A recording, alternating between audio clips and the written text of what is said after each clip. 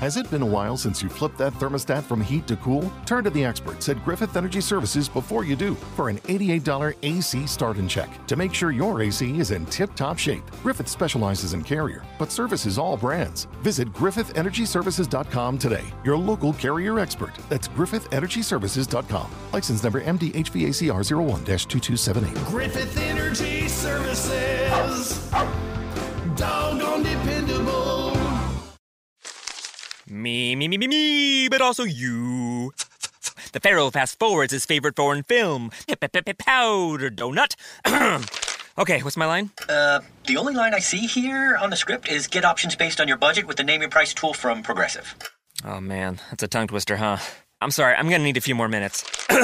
Bulbous Walrus, the Bulbous Walrus. The Name Your Price tool, only from Progressive. The owl ran afoul of the comatose coxswain. Progressive Casualty Insurance Company and affiliates. Price and coverage match limited by state law. There was a charity. Yeah. Right? We connected, and this is a shout out too to J. Michael Malone. Hell yeah. Because Hobo Pie. He's been running Hobo Pie, which is a pop-up comedy show. Right. And it's really got a lot of variety, and it's really kind of expansive. Mm-hmm. But that gives everybody kind of the tools to just organize a group of people for a comedy show. Right. And so I paired up with him, and then paired with this group in Everett that does the Everett Promise, which matches people who graduate with money for school. Right. And we had a crazy night. It was a very long night. Yeah, it was a long night. A lot of comedians. We didn't expect it, but we had to take a 45-minute break because they had to go get more beer from the grocery store to bring it back to the hall at the Osceola County Fairgrounds, by the way. Yes. Shout out. We again. did. What? Yeah. Osceola County. You heard of it? You heard of it? Me neither. Uh-huh. Yeah. But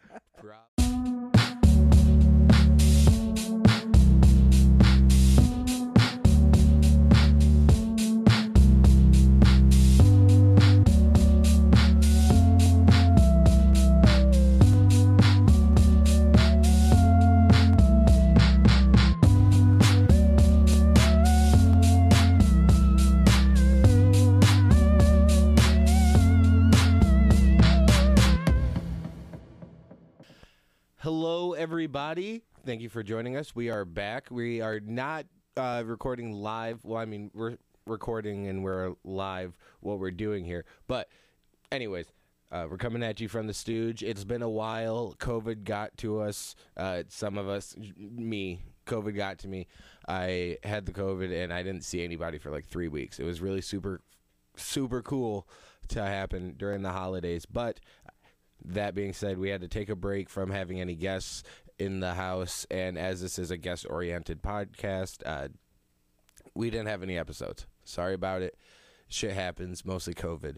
But we are back here in the new year. Happy New Year to you, and thank you for continued listening. Yeah, I was going to say continued viewership. That's another one. But we appreciate you and your support. And here in January, we are starting the first of many Jokers of January, name pending. But we will be featuring mainly comedians this first month. I figured we all need a laugh at this time. It's great to start out the new year in joy. And so we have a lot of comedians coming to you these first 4 weeks of the year. And we'll just get started with the first Joker of January this year, 2021, Mr. Joe Elder. Thank you so much for being here. Hey, thanks for having me. Where's my round of applause, damn it? Oh, yeah. There we go. The audience died of COVID. Yes. Not that we ever had a live studio audience, but if we did, they'd be mostly dead. I didn't know that. Yeah. Joe, you are a comedian in Grand Rapids, from Grand Rapids or Everett. Well, your hometown is Everett, a small town that no one really knows about. Kind of both. Yeah. In a lot of ways, yeah. Yep. How long have you been doing stand-up in the Grand Rapids area? Well, I started in February of 2015. Mm-hmm. So back then I was a little fatter. Thick rim glasses, and thought I was like the next Bill Maher, so that was really nice. Real political. Yeah, it was terrible. But that's when I started, and that's what I tried to do for a while. But yeah, I started in February of 2015 and had a couple breaks where just from work I was working second shift and that sort of stuff. But for the most part, been doing it at least once a month for 5 years, but got serious about it in the last 2 where I've been doing more like 10 to 15 shows a month. And yeah, trying to make this thing happen. Hell yeah. I'm sorry. I'm so sorry. I forgot the pleasantries. I haven't seen you in a while. Yeah. How's your COVID been? The second wave? How you doing? I'm alive and I haven't had it yet. So nice. Yeah. Beautiful. I've made it, but it was I don't know, man. It was tough like everybody else. Had to learn how to get some hobbies. Right. Different hobbies. Yeah. That don't involve getting hammered with strangers on Wednesdays. Exactly. Going out to public places and trying to entertain them or for the most part, if they're watching it. Yeah. Half the time they're not. Yeah, that actually depended on the time too and the place. Yeah, there's some places where they don't even know you're doing stand up. You just kind of find out in the midst of playing pool. And they're never happy about it. No. Never happy about being told to quiet down. There's a show going on. Which also kind of pushes the idea to me of having random pop-up stand-up on the street, because it's obvious that people, even when they're in a bar and you have them trapped, don't like it. Yeah. It would be even funnier to just catch people on crosswalks. Dude, I forced jaywalking. So much I wanted to... this is a weird sentence Be already. free, man. As it's coming out, it's already odd.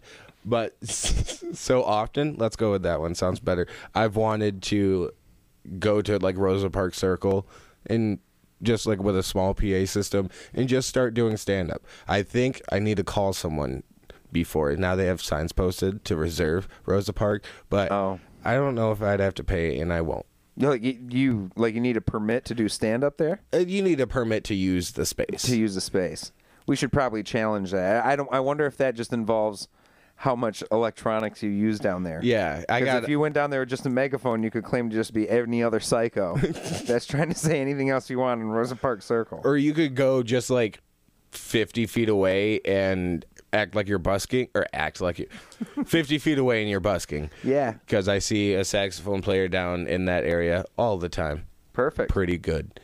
But we'll have them shout on out the podcast. Shout out to the downtown sax player, man. Yeah. We see you. Shout out to local artists and struggling. No, they're mostly struggling.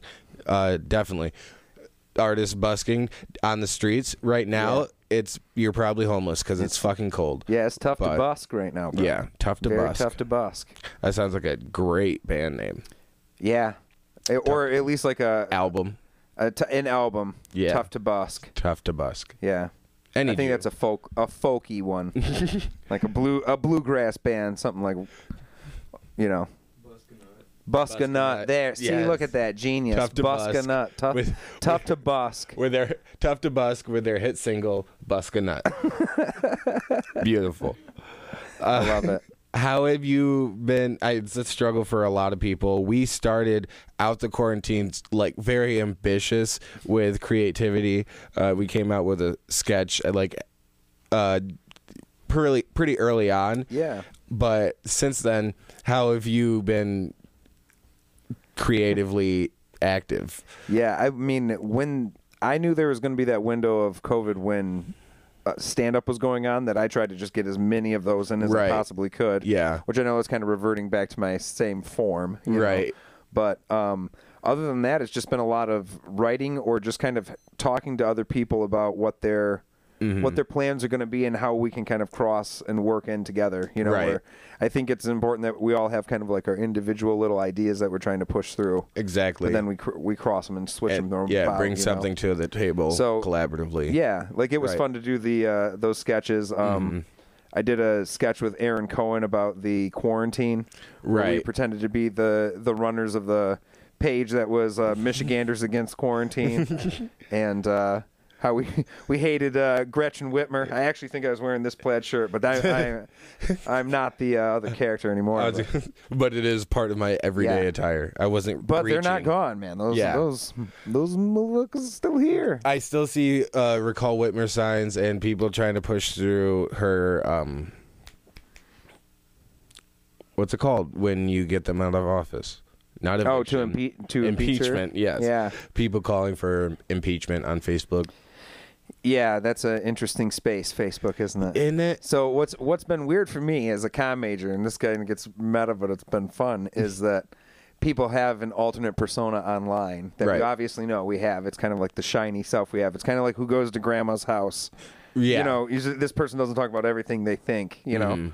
And we've had a whole year of people being stuck having to either persist with that persona that they have, or start to get real, about deviating from it, being like, what the hell are we doing every day talking to each other like this? Which has just been fun to see the breakout and how people are falling into it. And not that it's really a breakdown, because some people it's been good for, and other people it's just been devastating, you know. And it's beautiful devastation. Yeah. I think because it's shown a light into the true self, as too much time on the internet will do. Exactly. Like some of those people either dove all the way in, and they're creating fake personas to get into flat Earth groups to argue with them about if the Earth is actually flat. Right. I don't even know what the hell they're trying to do. Or people learn to whittle. It's research purposes. I'm not trying to start arguments. I just want to know what they're thinking. Yeah. You know. We all coped in very different ways. I shot a bow a lot. I didn't even shoot at a live animal. I was just shooting a bow. You shot at random targets in the woods. Yeah, and I felt good about myself. It's weird. It's been a weird year, man. Hell yeah. It's been a weird ass year. I'm glad. But you were successful hunting. I'm just going on tangents now. This isn't about your artistry. I like to hunt too. Yeah, you were success. Okay, so you come from Everett, a hunting town. Yes, yeah, it's a big hunting town because it's kind of a flat space and what is usually kind of a hilly area. Right, flat Earth. Got it. Yeah, flat Earth again. Yeah. Yep. Yeah, it is true. Home to a lot of flat earthers? No. Or what's the community like up there? No, the community of people they are really good. There are a lot of, it's obviously more conservative, but most of those guys kind of just do their own thing. It's a lot of outdoorsmen people, a lot of people ice fishing, hunting, that sort of thing. Sounds really white. It's super white. It's very white town. Usually if it's up north and you haven't heard of it, it's all white. It's like not even embarrassed to be white. Yeah, they're just like so old hat. You know? They're just like, no, they just don't stay here. They just don't talk about it and go fish. Asshole. No. They're not assholes. I love my hometown. I'm one of them, really. Yeah. I got to visit your hometown. Was it the winter when we were there or no? Yeah, we were there in February. Oh, geez. So almost a year ago, coming next month. But we did a charity show there, or there was a charity. Yeah. Right? We connected, and this is a shout out too to J. Michael Malone. Hell yeah. Because Hobo Pie. He's been running Hobo Pie, which is a pop-up comedy show. Right. And it's really got a lot of variety, and it's really kind of expansive. Mm-hmm. But that gives everybody kind of the tools to just organize a group of people for a comedy show. Right. And so I paired up with him, and then paired with this group in Everett that does the Everett Promise, which matches people who graduate with money for school. Right. And we had a crazy night. It was a very long night. Yeah, it was a long night. A lot of comedians. We didn't expect it, but we had to take a 45-minute break because they had to go get more beer from the grocery store to bring it back to the hall at the Osceola County Fairgrounds, by the way. Yes. Shout out. We did. What? Yeah. Osceola County. You heard of it? You heard of it? Me neither. Uh-huh. Yeah. But probably not. But anyways, it was a great night. We auctioned off a Mossberg rifle and a coach purse. And a coach purse. And I sold Jack Daniels for $80. In case you forgot what kind of town this was. Exactly. I like to reinforce it. Yeah. Coach purse and a Mossberg is a pretty interesting mix. Yeah, it's a nice combo. But also, same person would probably wear it and use it at the same time. A previously opened bottle of Jack. These could have all gone to the same person. Yeah, pretty much. And big money spender out there. Yeah, that was a great night. One of my favorite nights. It was fun to have a bunch of different comics. It was one of my favorite nights in comedy. You know, honestly, because it was 12 comedians. Yep, 12 comedians. Yeah, just a great lineup. Auctions in the middle, people getting progressively more drunk. Yeah, so much so that we had to make a second alcohol for education. It was genius. All in the name of education. Yeah. Hell yeah. So thank you for that opportunity, by the way. You're welcome. Also, as a side note, just to give you some too, is a lot of compliments for you up there. Even still, I hear people ask about it. Bullshit. No, for real. They say it in the most ever way possible. They go, what was that one black guy, but not the darkest black guy. I was gonna say And I said his name's Hunter, and the darkest black guy's name's Devron. Yes, there was 2 of them. We have to be sure. But I did get many people coming up to me after the show talking about just how I was kind of black, and I was like, I appreciate it. You learned something. That joke meant something to me. It meant something to me and you. And I'm glad. It was a great shared time. But yeah, yes, it was did great. Yeah, it was a fun ass performance, Yeah. and a great time to meet your family, meet your hometown. But what brought you to Grand Rapids? Yeah, well, first I'd always wanted to do stand-up, but my idea was if I ever even started to do it, I wouldn't do it unless I lived in Grand Rapids or Detroit. A city. A city, an actual place where I could try to do it. So when you say you always love stand-up, not to cut Always, you off, yeah. but I have to tangent here. Tangent. Where did you find stand-up? I was just a Comedy Central nerd. Oh, even Mad to the TV point type? of just Comedy Central Presents. Okay. Specific. Yeah. I liked all of it. I mean, except for Crank Yankers, which I just hated. I couldn't get into it. But, Same. But I did like a lot of the other stuff. But mostly Comedy Central Presents is where I got open to. Just it was kind of an open door to everybody. That's when I started seeing Mitch Hedberg and even Gabriel Iglesias and Joe Rogan was on there. Gabriel Iglesias was big when he was like Fluffy and stuff. Or this was like the precursor to Fluffy. And old Pablo Francisco. Yeah. Oh my gosh. Who still like not even now has been like a big name. Yeah. But just amazing stand-up. But also I shouldn't say that because even like Gabriel Iglesias right now isn't super popular, but he can still sell out like an arena. But that's what the kicker is about stand-up that's so cool is during that time, getting that 30 minutes on Comedy Central was the only way outside of going on late night shows. Right. And before Comedy Central Presents was just those late night shows. Yeah. And it was just like, can I get a seat on Johnny Carson's couch after I do a funny enough bit? And now everyone can find their own little group. Yeah. Brian Posehn's like just a comic. Right. He's like a comic in the sense of he talked about comic books and complete nerd shit. He's a comic, not a comics comic. Right. He's a comic. It's a double. It's like a squared. And he has a whole crowd and he's not a household name in the sense that everyone would know him or love him. Like not a mainstream. I mean, that's what like the alt scene did as well. And when you can't like get up in clubs or your act doesn't belong in the traditional, club scene, you venture elsewhere and you gather a following of people who are willing to venture out of the traditional scene too. And I think that creates more of a connection, but like a deeper following. Yeah. You know what I mean? Yeah.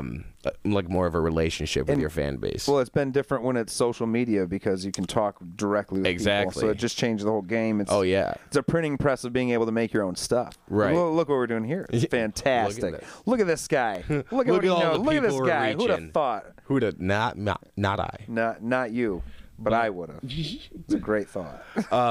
So when you're watching Comedy Central Presents, seeing like Mitch Hedberg, who was inspiring you? Yeah, so I really liked Brian Regan. Like nice. I liked him a lot, mostly because he was somebody that I could share with my family, which was kind of funny. Growing up in a super very Christian very Christian household, or not necessarily, but I mean a little religious, but more of just that. My mom and dad weren't going to really like anybody who used the F word too much, right? Yeah. Now that didn't curtail all my comedy, but it was interesting to see a guy that could make me laugh like somebody who didn't care about swearing. Right. He's like one of those unique guys. So I liked watching him a lot. I really like Ron White. And like when I first started, and you have this habit of mimicking. Like when I first started, it was the most important thing in the world for me to memorize my lines so I could hold a drink in my hand and take sips when I tell my jokes. It's a lot more comfortable too. Yeah. And sometimes it's like a timing device. Exactly. I love holding a drink usually when I can. If I'm alcohol. Yeah. Alcoholic. If If I can have a drink on stage, I'll have it. Yeah. If I could have a drink right now, I would. Right. I know there was just no liquor stores. There was no liquor stores on the way here from the highway, so I was out of luck. Yeah. No. Now But no. I'm like itch. Like looks like I'm itching. Like I'm going through withdrawals. Sorry, quarantine's been rough, man. You know how they're gonna do it, man. They're gonna send you back to the same place. Yeah, I know. I've been through it. And you know what? Cakewalk. Exactly. So Brian Regan's an interesting one, just because him and like Jeff Dunham, looking back now, I don't like it as much. And Brian Regan, just like up until like 6 months ago, was still really funny to me. Yeah. But I don't know. Some of it all seems. Then 6 months ago, you hate him. Now. Yeah, I don't know. I don't know why. COVID. But no, yeah, it's given me a lot of time to think. You know. And I, after a long time of sitting alone, Sitting washing alone with dishes, my I looked out the thoughts. window and I thought, you know what? Brian Regan sucks. I watched 30 seconds of his new special. I said, "Fuck it." He's This out the guy door to me. blows, man. But- BR? What the hell does that even mean?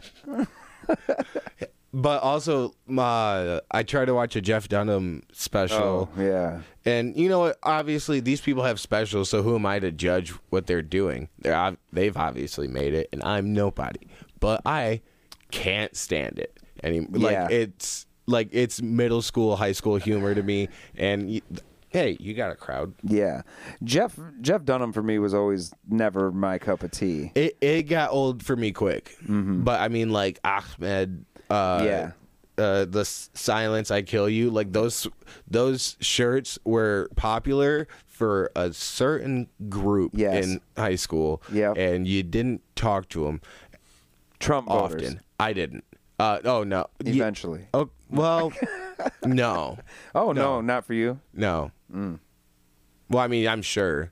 I grew up in Zealand, so it's major. Anyways, we're venturing. So, Ron White, Blue Collar Comedy Tour. Where you, I never really was really huge on Jeff Foxworthy or Bill Engvall. Like, I thought they were okay, but I loved Ron White. I thought you were Ron gonna White say, is so smooth. but I loved Larry the Cable Guy. Larry Cable. Inspirational. Larry the Cable Guy, though, he changed my life. It was like, wear plaid shirts, lie, create a character that's not real. That one actually.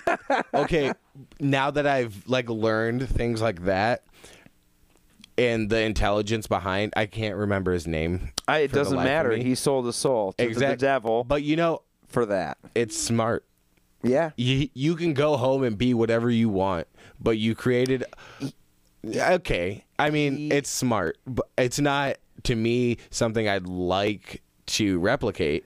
What he did is he had a persona that overgrew Yeah. the person, which happens. Andrew Dice Clay Right. happened the Well, same way. I Where think Andrew he Dice is Clay now- has now, dude, the guy still wears the gloves and Yeah. it's insane. I man. think he is Dice. he is. now. Yes.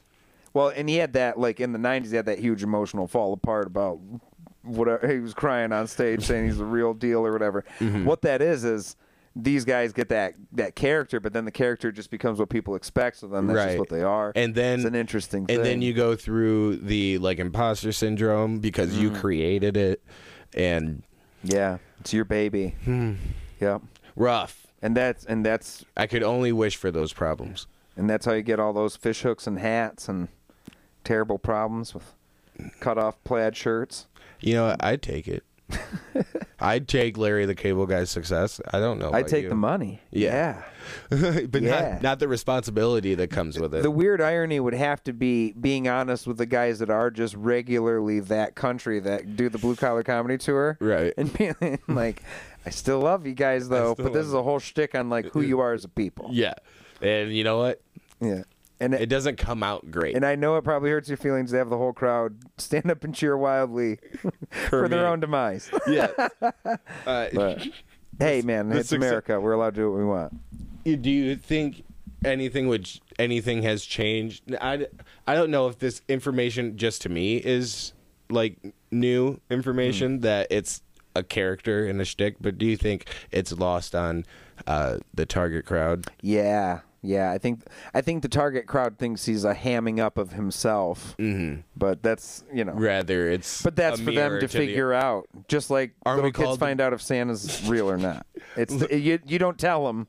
They have to find out on their own or at the right time when their parents choose it's the right time to tell them. That's how I feel about the day a Confederate found out Larry the Cable Guy. I think when was it's fake. the 32nd birthday of most people that are his fans is the right time to tell them when they're emotionally developed enough. You're old enough now. You're old enough now for us to tell you the truth that Larry's Meanwhile, there's not people real. in their 60s that still cannot take Exactly. it. It's actually up for judgment. But at the same time, though, those guys were pretty good. I mean, I liked Ron White a lot, and watching him was really fun. And I was just really kind of a movie kid when I was little, so Right. I really liked Chris Farley a lot with Tommy Boy, Black Sheep, Beverly Hills Ninja.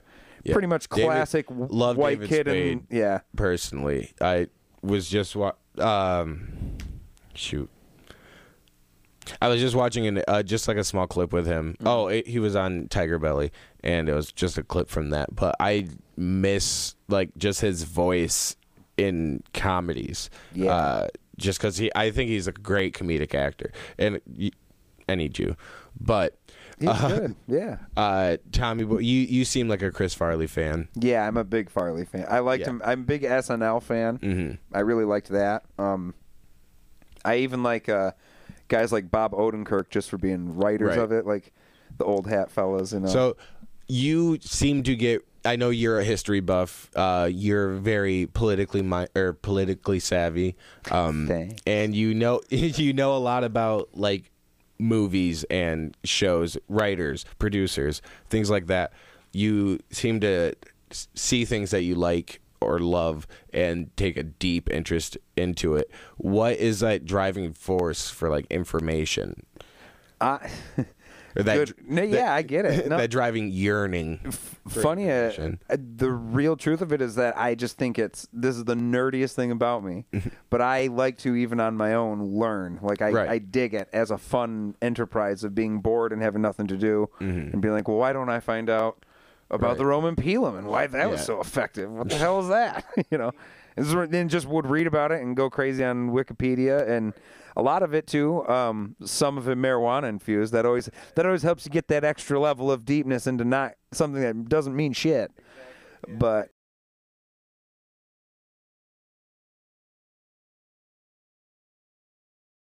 wasn't really politically motivated at all until I got onto a radio station running the soundboard here in Grand Rapids.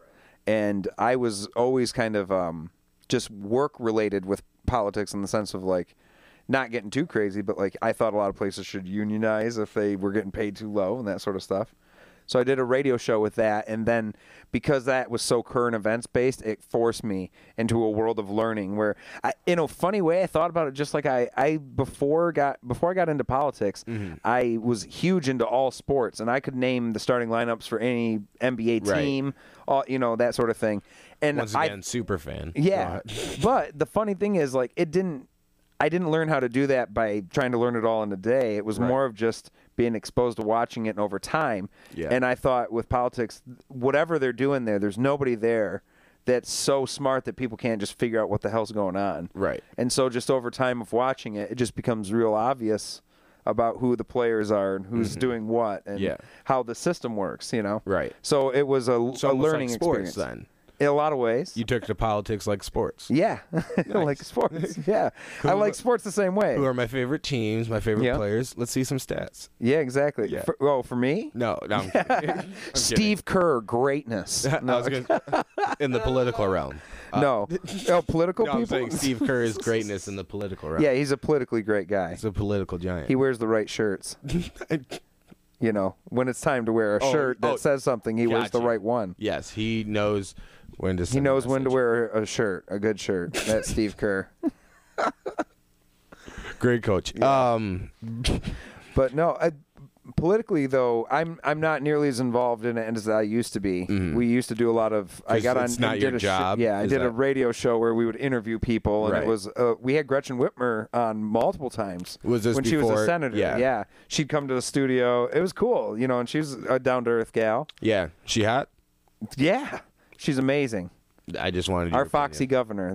That's a shout out to James Couture, but great line, Foxy Governor. Yeah, no, but she's amazing, and it was a good time, but it also it's not really who I was as somebody. Like Right. I got into comedy right at the tail end of that, so I had this idea of merging those two worlds.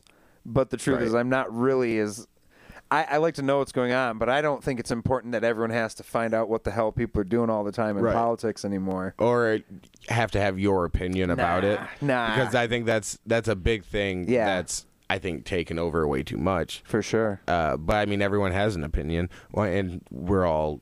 That's what I'm doing right now. We're all sharing. Yeah. So take advantage of it. But political opinions, when mixed with the news, obviously we've seen the demise of that. So you came to Grand Rapids. I completely cut you off because you had always wanted to do stand up, and you wanted to move to a city to do stand up. Yeah. But you came to Grand Rapids. Was it for college? It was actually I graduated from school in Saginaw. Okay. But- Saginaw Valley. Saginaw Valley. Yeah, go Cards, baby. And then moved into the belly of the beast at GVSU.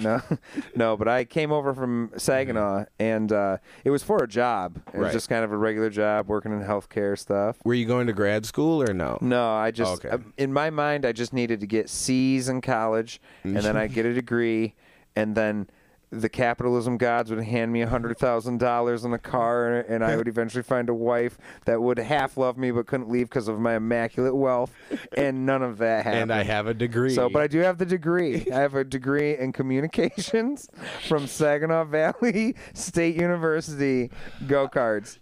I got a degree in communications, and I thought this whole world would open up. At T-Mobile, we believe in putting people first by treating them right. So we're upping the benefits without upping the price. Introducing Magenta Max. Now with unlimited premium data that can't slow down based on how much smartphone data you use. Plus, get Netflix on us. Right now, pay zero cost to switch. And bring your phone, we'll pay it off up to $650. Only at T-Mobile. Activate up to 4K or video streams at 480p. Up to 40 gigs high-speed tethering. $650 via virtual prepaid card. Allow 15 days. SIM and support charges waived. Receive Netflix standard with 2 lines. Good afternoon. Would you like to try a free sample of our double fudge brownie? Oh, sure. That's very good. I'll just take one more, just to be sure. Yep, still very good. Some things never change. Like never being able to take just one free sample. And Geico saving folks lots of money on their car insurance. Is that macadamia nut I taste? Let me take one more. Sir?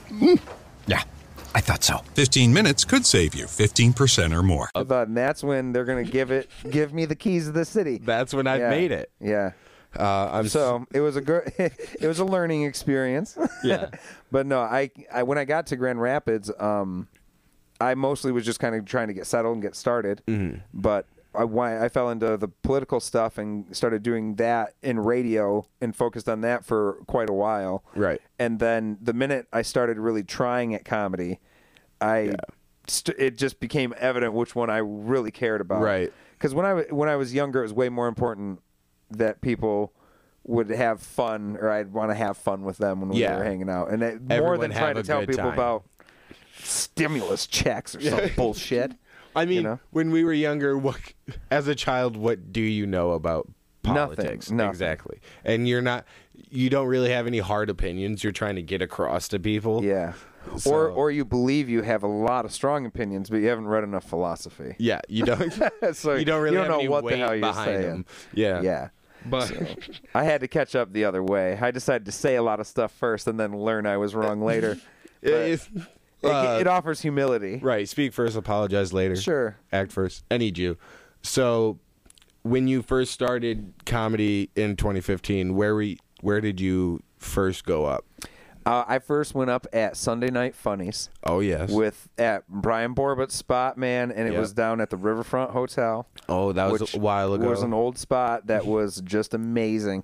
And that spot had a GR vibe that was great because there was a table in the back. Right. And when you walked into that building, if you walked through the doorway, like where the bouncer was, you'd go through and the stage would be up front and the bar is right to your left. And there's kind of like a U-shaped place. And all the main comics or the guys that were known well enough could walk the other way from the bouncer behind in this like little dining room and go to the back end of the U and sit at this table. And that was where all the like established guys were hanging and sitting. The scene. I remember the guy that brought me in, and I won't throw his name just because of the inward, inside ball we're playing. But he'd come in there and he'd be like, "Doesn't matter. When you get good enough, you'll be able to go hang at that table." And then how long I remember did it even... I was amazed. How long after that did it even leave the Riverfront Hotel? It was still like a year or two. Oh, really? Yeah, he stayed there for a while. And then it was like Holly Hotel in 2008 or 2015 or 16, then Spectrum. Yeah. So, yeah, but that was a great little spot. But it was also a funny intro into GR because there was like this place, a physical representation of like, these are the people. Yeah. And once you make it here...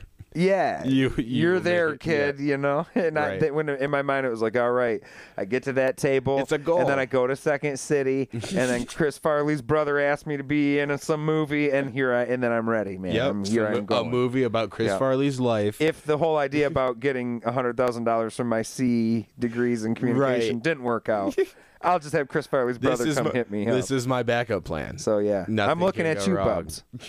Waiting on the call. So a rude awakening, I'm sure.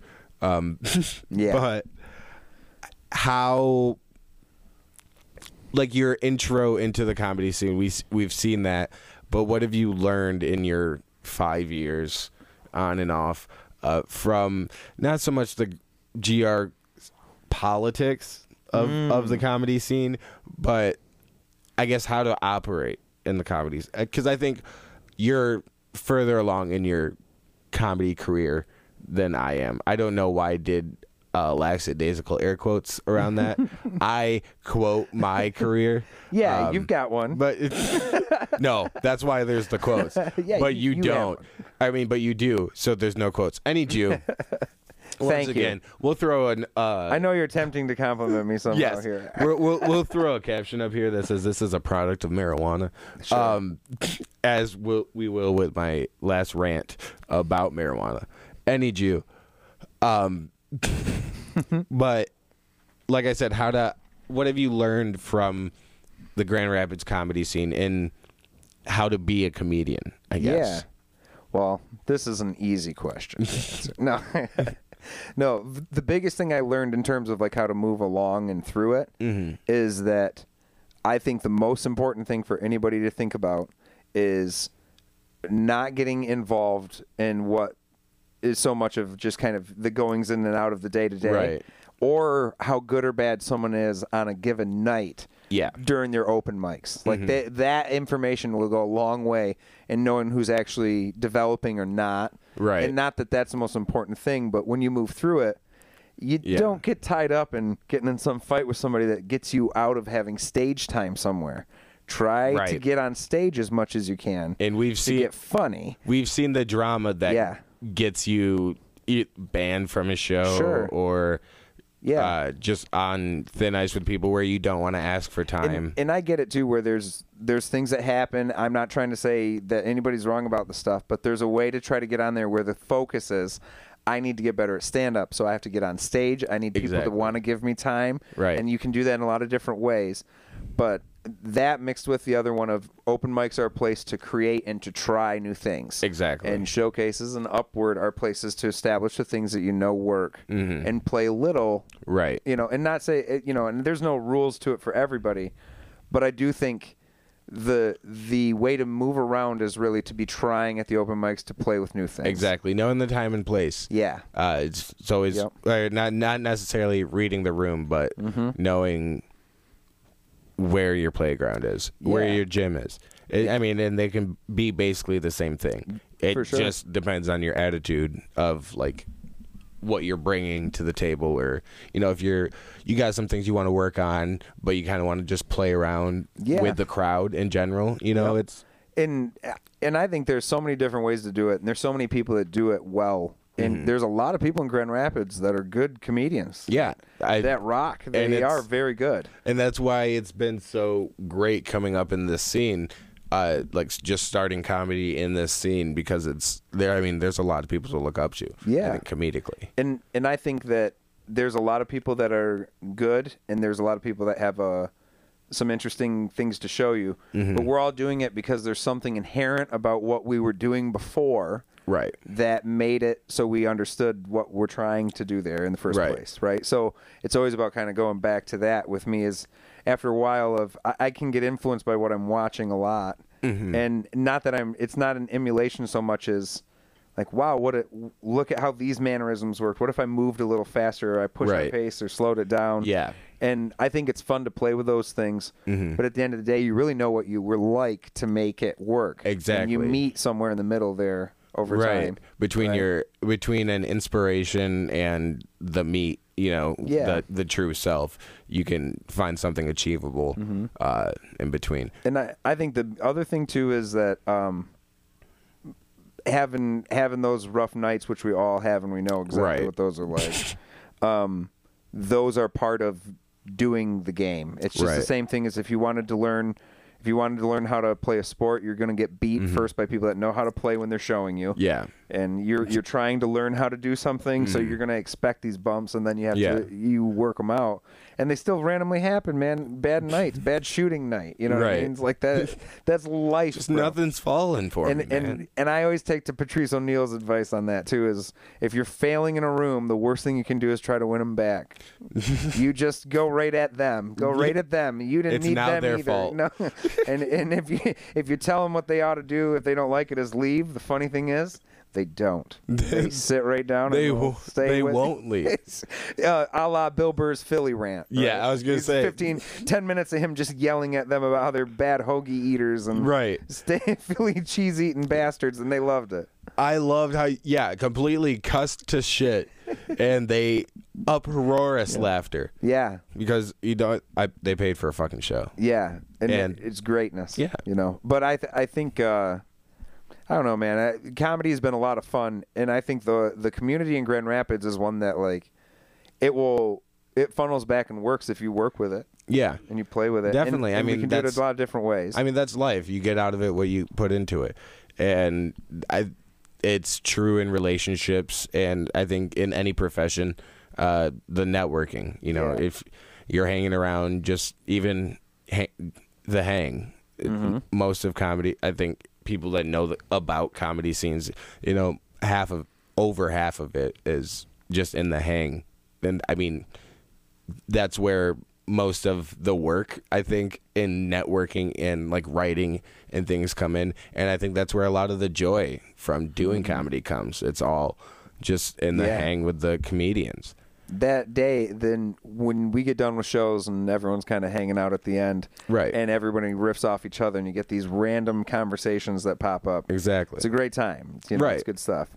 But I love stand up mostly because there's a part of me that's a narcissist that requires a certain amount of validation from strangers. So that's all of us. Take that as it is, right? And I'm okay with that part of it. I have cameras and a light set up here, and I'm okay with that. And I'm okay. I already before stand up had the opinion through politics that people cared what I thought before they did.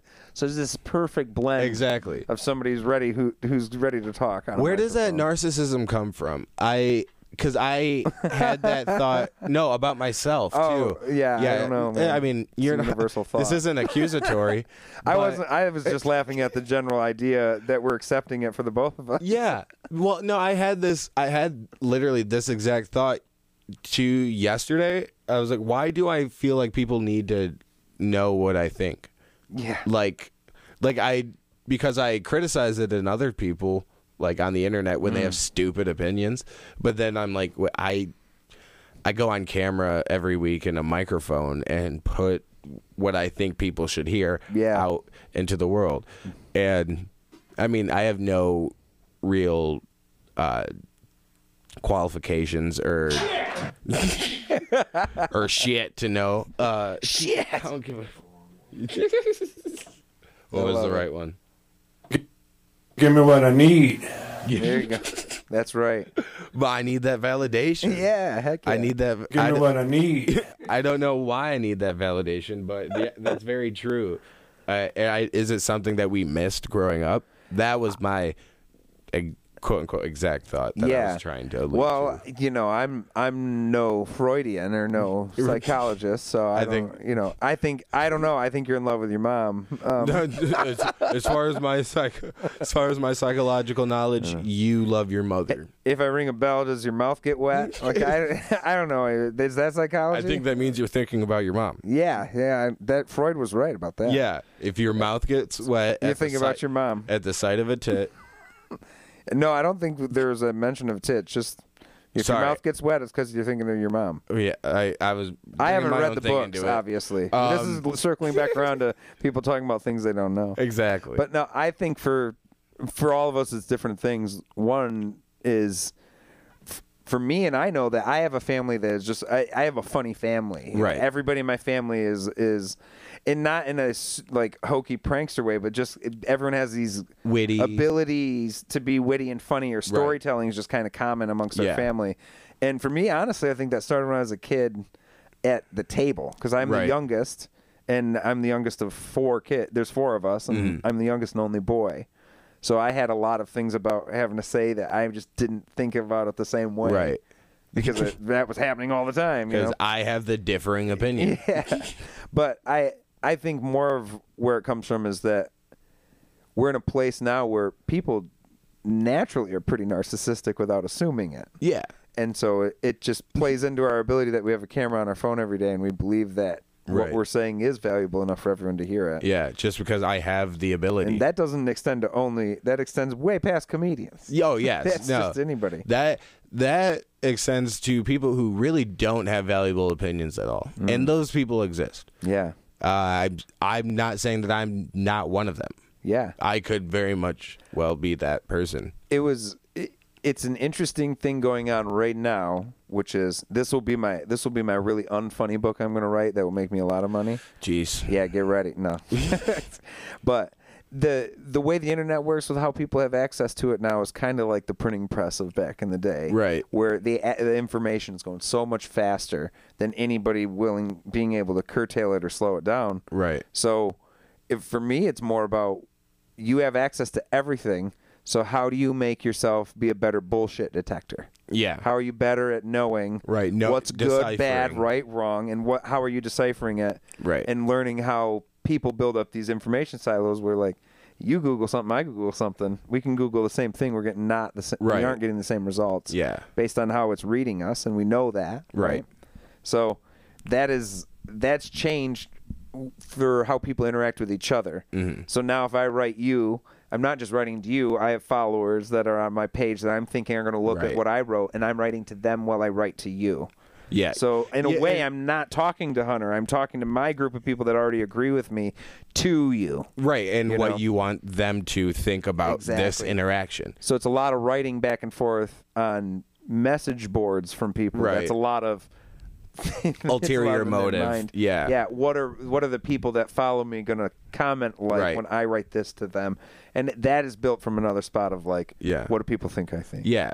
And that's whether that be narcissism or I think it's both, but an insecurity as well. But anyways, this has been The Social Dilemma. Yeah, no kidding, right? With Joe and Hunter. But I love the internet, man. We couldn't see memes without it, man. Look at all these chickens and shit. You know? Could look at all these chickens. I posted that caption showing ducks at. Or no, I think I did the opposite thing. Jew. But it was funny. Yes, it was Snapchat, and it was funny for like a day. Yeah. To me, other people were like, "Those are chickens," and I'm like, "Idiot." Yes. But the internet. What are you? No, fuck the internet. No, I'm just kidding. That's the only way we've been able to operate with COVID restrictions and things like that, and what we're doing now. But I wanted to ask you I got 2 questions.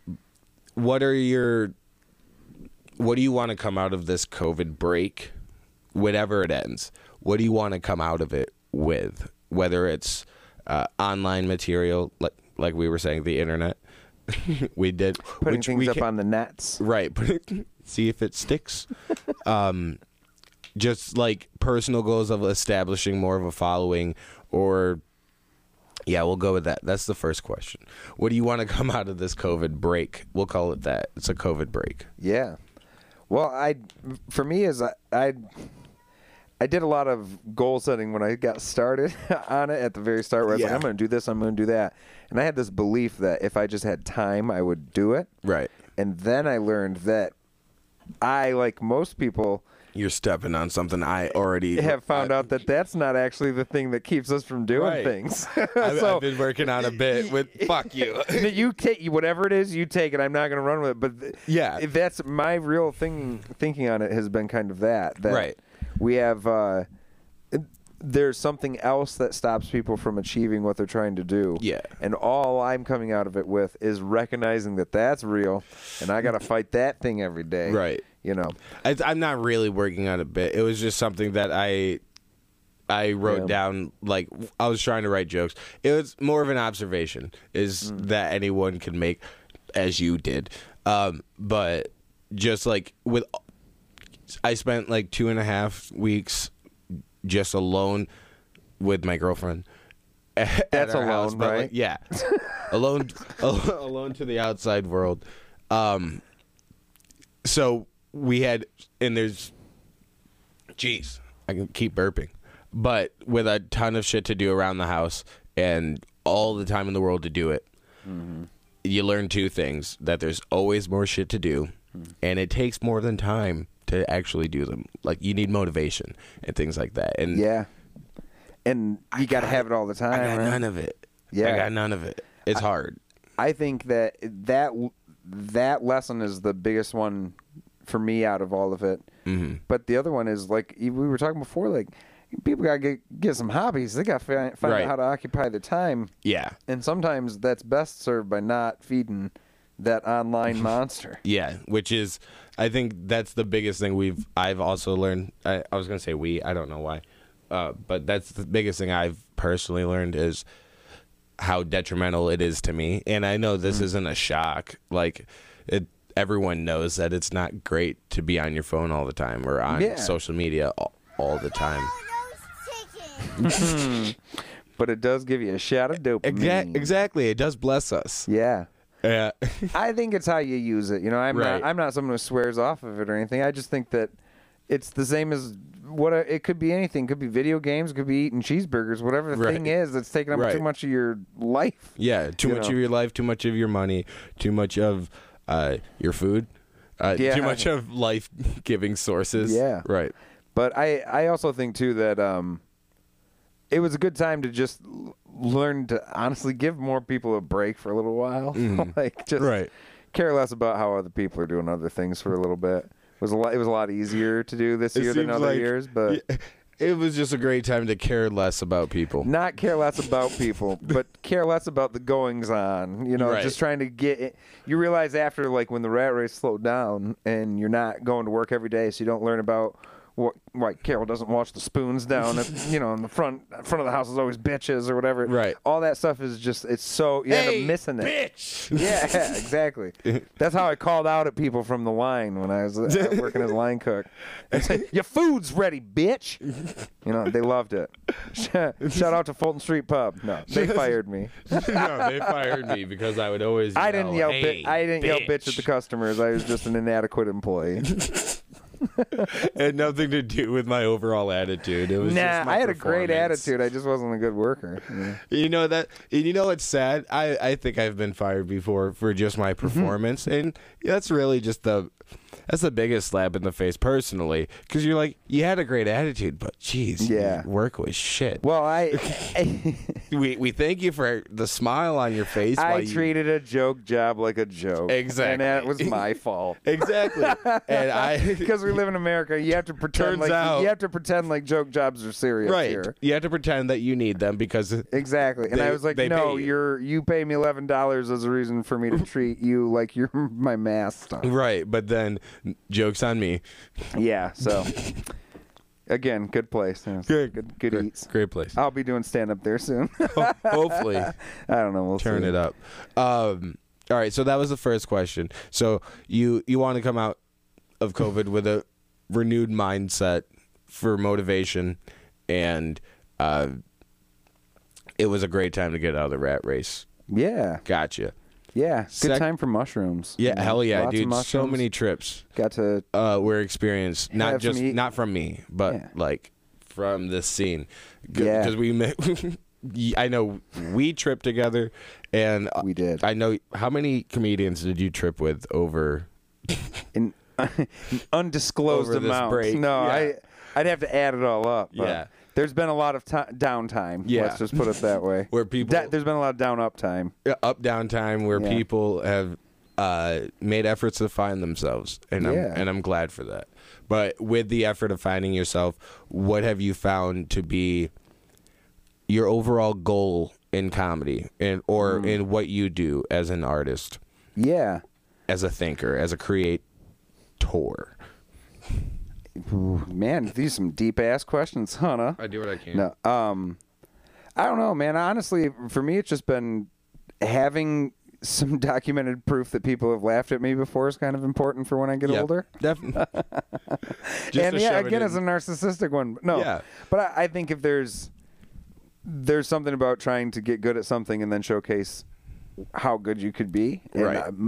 My plan is honestly to go as far as I can with it, even in terms of being here, doing as much as I can in Grand Rapids, but trying Right. to go in other places. And, Exactly. And really try it out, and Yeah. see what can happen. Try it out. Just give it a whirl, Hell yeah, dude. But I realize too that seems a little half-hearted, but really that's what it's about is going like, I don't think that I'm ever going to stop doing it. I can't see how I'm going to stop doing it. I've never had a feeling ever going to a show that I didn't want to go and I didn't want to do it. And I never felt like I wasn't. I've had times where I felt like I wasn't ready to do stand-up that day, but I've never felt like I didn't want to go do it. Right. And I know I don't. I've been doing it for 5 years.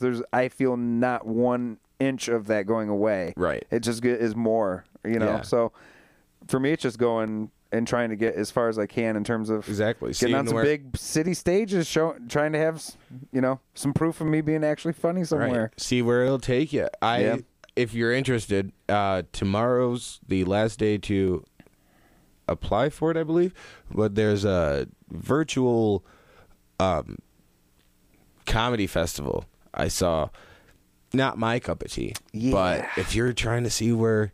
Yeah. I might try to go to the real place later on. I'll just wait it out. Dude, I think that's my next goal is to get into a comedy festival sometime in the near future. I don't know what near future is, but I know we had these goals of trying to travel out of state for even just some open mics and stuff, and then COVID hit, and some of us still got to go out to did you go to Indiana at all? Yeah, I went to South Bend and did a show. South Bend? Yeah. And that was fun. I went to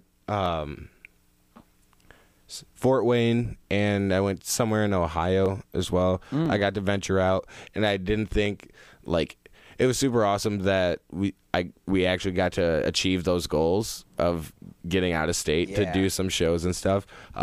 Didn't think it would come because our state was shut down, that we had to venture out. At least that was me personally. But yeah, but it's good to get out there, man, and try it. New crowds are always a blast, and everything's different all the time. So that's why it's also fun too. Is it's really never the same. Exactly. Even if you had the same set list, you're trying the same jokes 3 nights in a row, somewhere. The same. Say you try to do the same exact 15 minutes 3 nights in a row, you'd still end up having a couple that are just completely crazy. Right.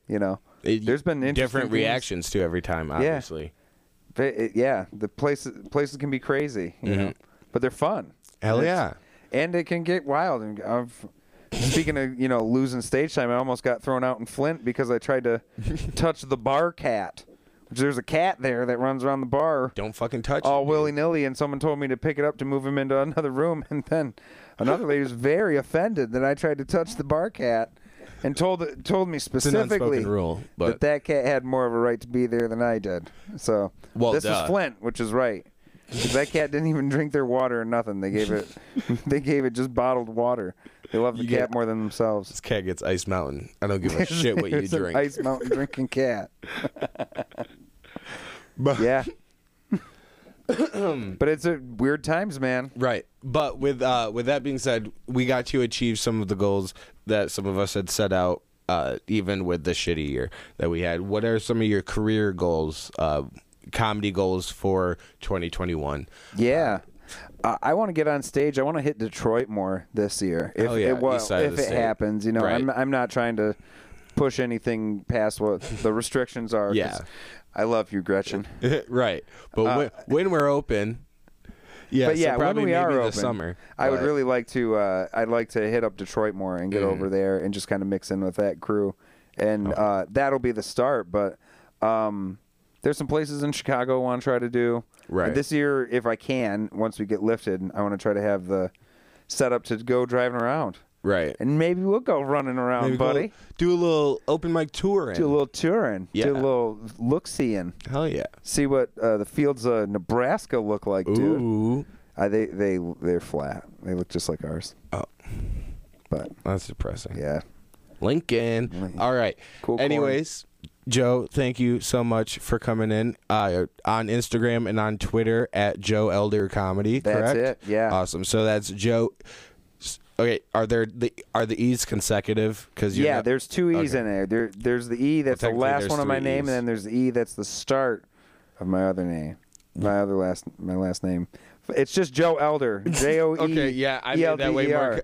I made that it's way more supposed to be easy. Yeah, Joe Elder Comedy on Twitter and Instagram, and you can follow the podcast on Twitter at Where Is This GoPo. Right there, boom. And you can also follow me. I have a new Twitter handle. You can follow me on Twitter and Instagram at _Hunter Miles. And you can follow the podcast on Instagram at Where Is This Going Pod. And thank you guys so much. Please subscribe to the YouTube channel.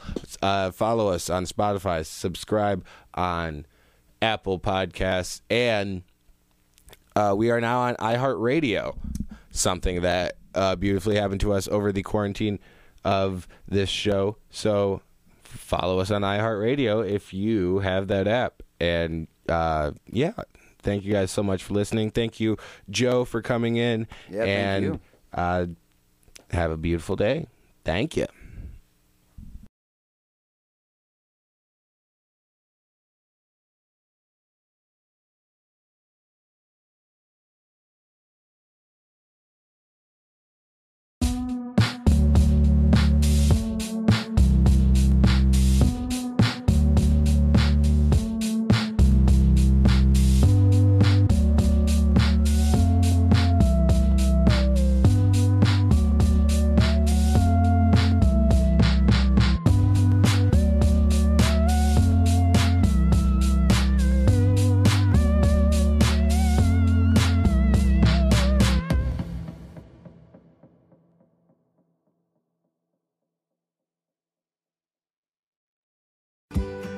Now is the chance to use reliable energy to grow your money with the Dominion Energy Reliability Investment. Our new investment product offers competitive returns, no maintenance fees, and flexible online access to your money. Make the reliable investment in reliable energy. The Dominion Energy Reliability Investment. To find out more, go online to reliabilityinvestment.com. That's reliabilityinvestment.com. Virginia, William Hill, America's #1 sports book, is now here. And we have a special 2021 offer to help you bet on all your favorite sports risk-free. Download the William Hill Sportsbook app, and when you sign up, you can get started with a risk-free bet of up to $2,021. Use promo code RADIORF. Terms and conditions apply. 21 plus only. Gambling problem? Call, text, or chat our confidential and toll-free helpline at 1-888-532-3500. Let's make it interesting with William Hill Sportsbook.